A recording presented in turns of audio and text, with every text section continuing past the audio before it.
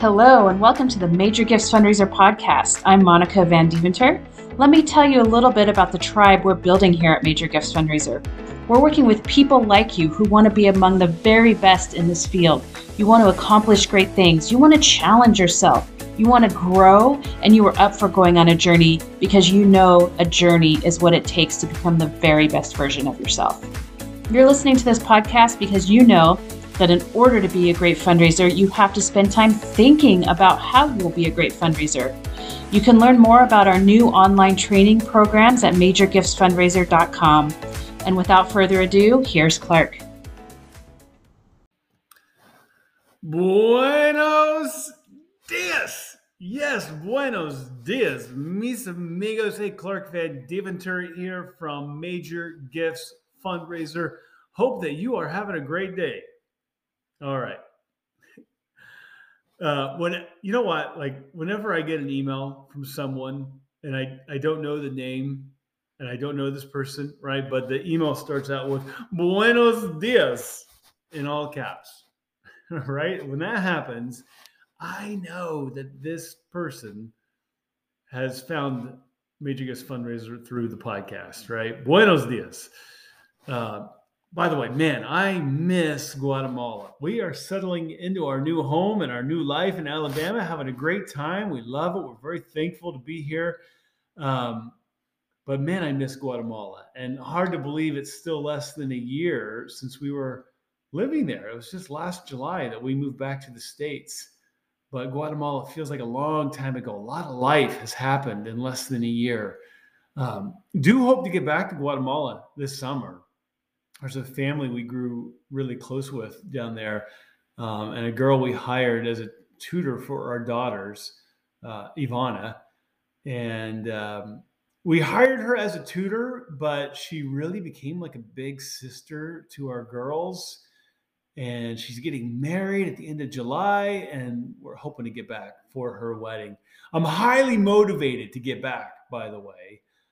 Because yes, I want to go back to Guatemala. I always want to go back to Guatemala, but I value, all right, this is like a life mantra. This is a line I use all the time. I value a wide variety of life experiences, right? A wide variety of life experiences. That is a value. It's a core value of mine. And I've experienced a lot of Guatemala, but I've never been to a wedding in Guatemala. So I want to go. And I want to have everyone make fun of me for my bad Spanish. But that's not what this podcast is about. This podcast today is about scripting meetings. And I want to tell you about a frustration. Can you tell I'm getting worked up? I want to tell you about a frustration that I have. Here it is. Okay. I'm coaching someone for an upcoming meeting. All right. We're getting ready for the meeting, and we have 3 strategic questions that this development officer is supposed to ask in the meeting. And in this particular case, this is just recent. This is an exciting meeting. The person this development officer is about to meet with, there's a lot of potential with this meeting. And I'm waiting, right, with almost bated breath, waiting to get the report on this meeting because we've scripted it. We've thought about what the right strategic questions are to ask. And I'm waiting for the report. And this development officer calls me and says, well, the meeting didn't really go in that direction. I didn't have a chance to ask that question. Ugh. And I finish the call and I walk out of my office and I walk outside where my wife is gardening. All right, this is Monica. All right, by the way, like if you don't know Monica, if she's not working, she's working. If she's not working on our business, she's working on some other project or home improvement or gardening or something. So I walk out and I'm all worked up, right? I'm not yelling, but I am talking loudly. I'm talking passionately. And I'm like, why? Why is it that when I script a meeting, when I develop a line of questioning that I want to ask in a meeting, right? And I have these questions I want to ask, and I'm going to ask this one, and then this one, and then this one. Why does the meeting go just as I scripted it? I ask the questions in the exact order I imagined asking them, and the meeting goes almost exactly, guys, almost always. It just goes exactly as I planned. So much so that I could have almost written the report before I had the meeting. So why do meetings always go as I planned? But so often, the meetings that people report to me, they do not go as planned. Like, why? And I'm frustrated. I want to know why. And this, guys, this is a super important question for me to ask, for me to grapple with, because I am your coach. That's what I do. I help good fundraisers be great, and my whole business falls apart if I can't help you be great, right? Because my business is not, I am great, hire me to come do your meetings. My business is, I can help you be great. So if my meetings pretty much always go as I plan, but meetings I help people plan don't go as they plan, then I got a problem. And my wife, my patient wife, my very smart wife, okay, she's like, the reason they don't go as planned is because they don't ask the questions. They're afraid. They're afraid to ask the questions. Yeah, they're afraid to ask the questions. Not that they're not just asking questions, they're afraid. That's my question for you right now. Are you afraid? So over the years, organizations, they've hired me to go on donor trips with their development staff. By the way, I have some hope for you here. All right. So over the years, organizations have hired me to go on trips with their development staff. And there's been a few organizations where this has been just like part of the new hire process. You go in, you get hired, you get some Clark training. Right. Back in the day, we called that program Major Gifts Fundraiser One-on-One. If you're familiar with my programs, the Noble Call of Fundraising, or parts of Peak Performance Fundraising, this was literally like me doing it like every time. It was like do it again and do it again and do it again. And these online programs grew out of my wife getting frustrated with me doing the same training over and over and over and over and over and over and over again. Which, yeah, she did get tired of me doing it, and maybe we did need to capture it and record it and do it really well. But doing it over and over and over and over and over and over and over again, all those years really made it mine. But back in the day, we called that program Major Gifts Fundraiser 101. Today it would be the Noble Call of Fundraising, which, by the way, you can enroll in for just $95. So go do it, majorgiftsfundraiser.com. But we had this arrangement where new hires they'd get hired and they go through their Clark training. And then after they go through their Clark training, back in the day, it was on Skype. Then they'd go on a trip with me.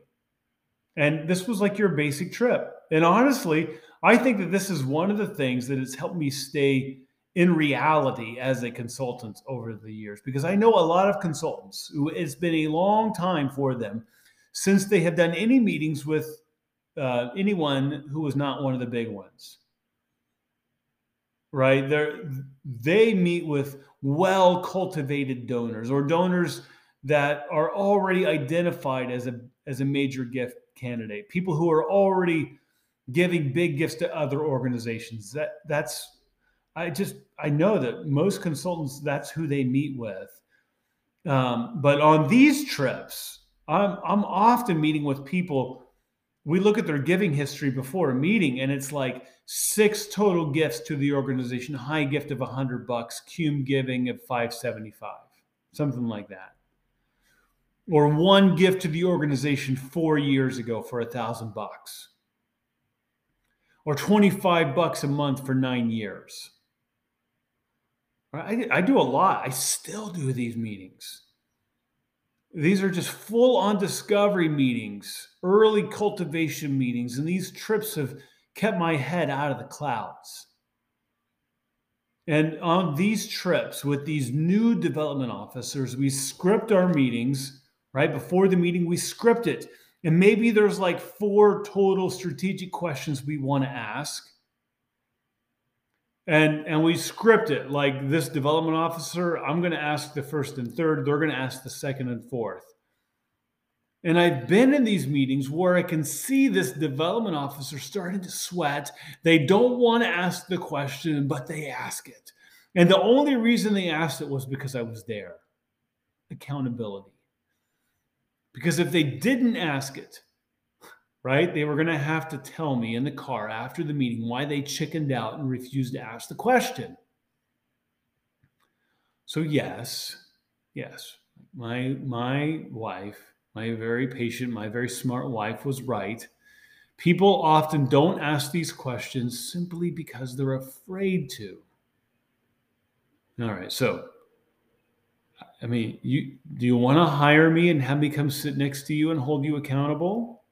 I mean, I'll do it. I mean, if that's an option for you, sure, let's do it. And there'd be value in it. You'd get a lot out of it. Like there's a lot to these trips. There's a reason why organizations have done these trips, and we'd have fun together. But you don't have to do that. You could. There'd be value in it. And I want to tell you something.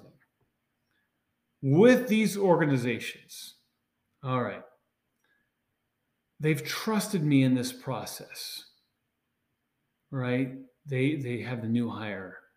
The new hire goes through the training. They go on a trip with me. And it's on that trip that I watch them sweat, that trip. They only ask the questions because I am sitting there next to them. But then, all right, the process with these organizations has typically been that after 3 or 6, or sometimes 9 months, I'll go on a second trip with them again, right? They've been in the job for 3 or 6 or 9 months. And that trip is different because on the first trip, they only asked the questions because I was sitting there next to them. But they asked the questions, right? They did it because I was sitting next to them. And what they realized was that the donor was not offended. The donor didn't throw them out. And not only that, the donor actually found the questions engaging. And they enjoyed being asked interesting questions and having an opportunity to talk and answer interesting questions. And that the donor liked the development officer. And that the meetings were really good. That relationships were established, that asking these questions didn't just lead to better meetings, it was more fun. And they were more engaging meetings, and it led to deeper relationships, right? And just plain fun and awesome. And by the time I was going on that second trip, 3 or 6 or 9 months after the person was in the job, on that second trip, now I'm like out there assessing them. Are they making the progress we expected them to make? Yes, they are. They're asking these questions confidently, a little more fluidly. And this should give you hope. This should embolden you. All right, this is where I say to you, like, do you trust me? Will you trust me as your guide? Because I know the first time you ask these questions, it can be a little intimidating, right? Like, of all the gifts you've ever given, what one has given you the most joy? Just simply, well, like, why do you give? What made you want to start giving money away? Have you ever been disappointed by a gift you've given?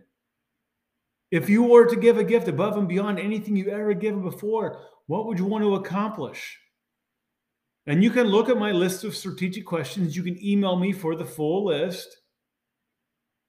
And when you look at the full list, you may see a few that you're like, I can't imagine asking these questions. But I'm telling you, if you will determine before the meeting, like you just say, these are my questions.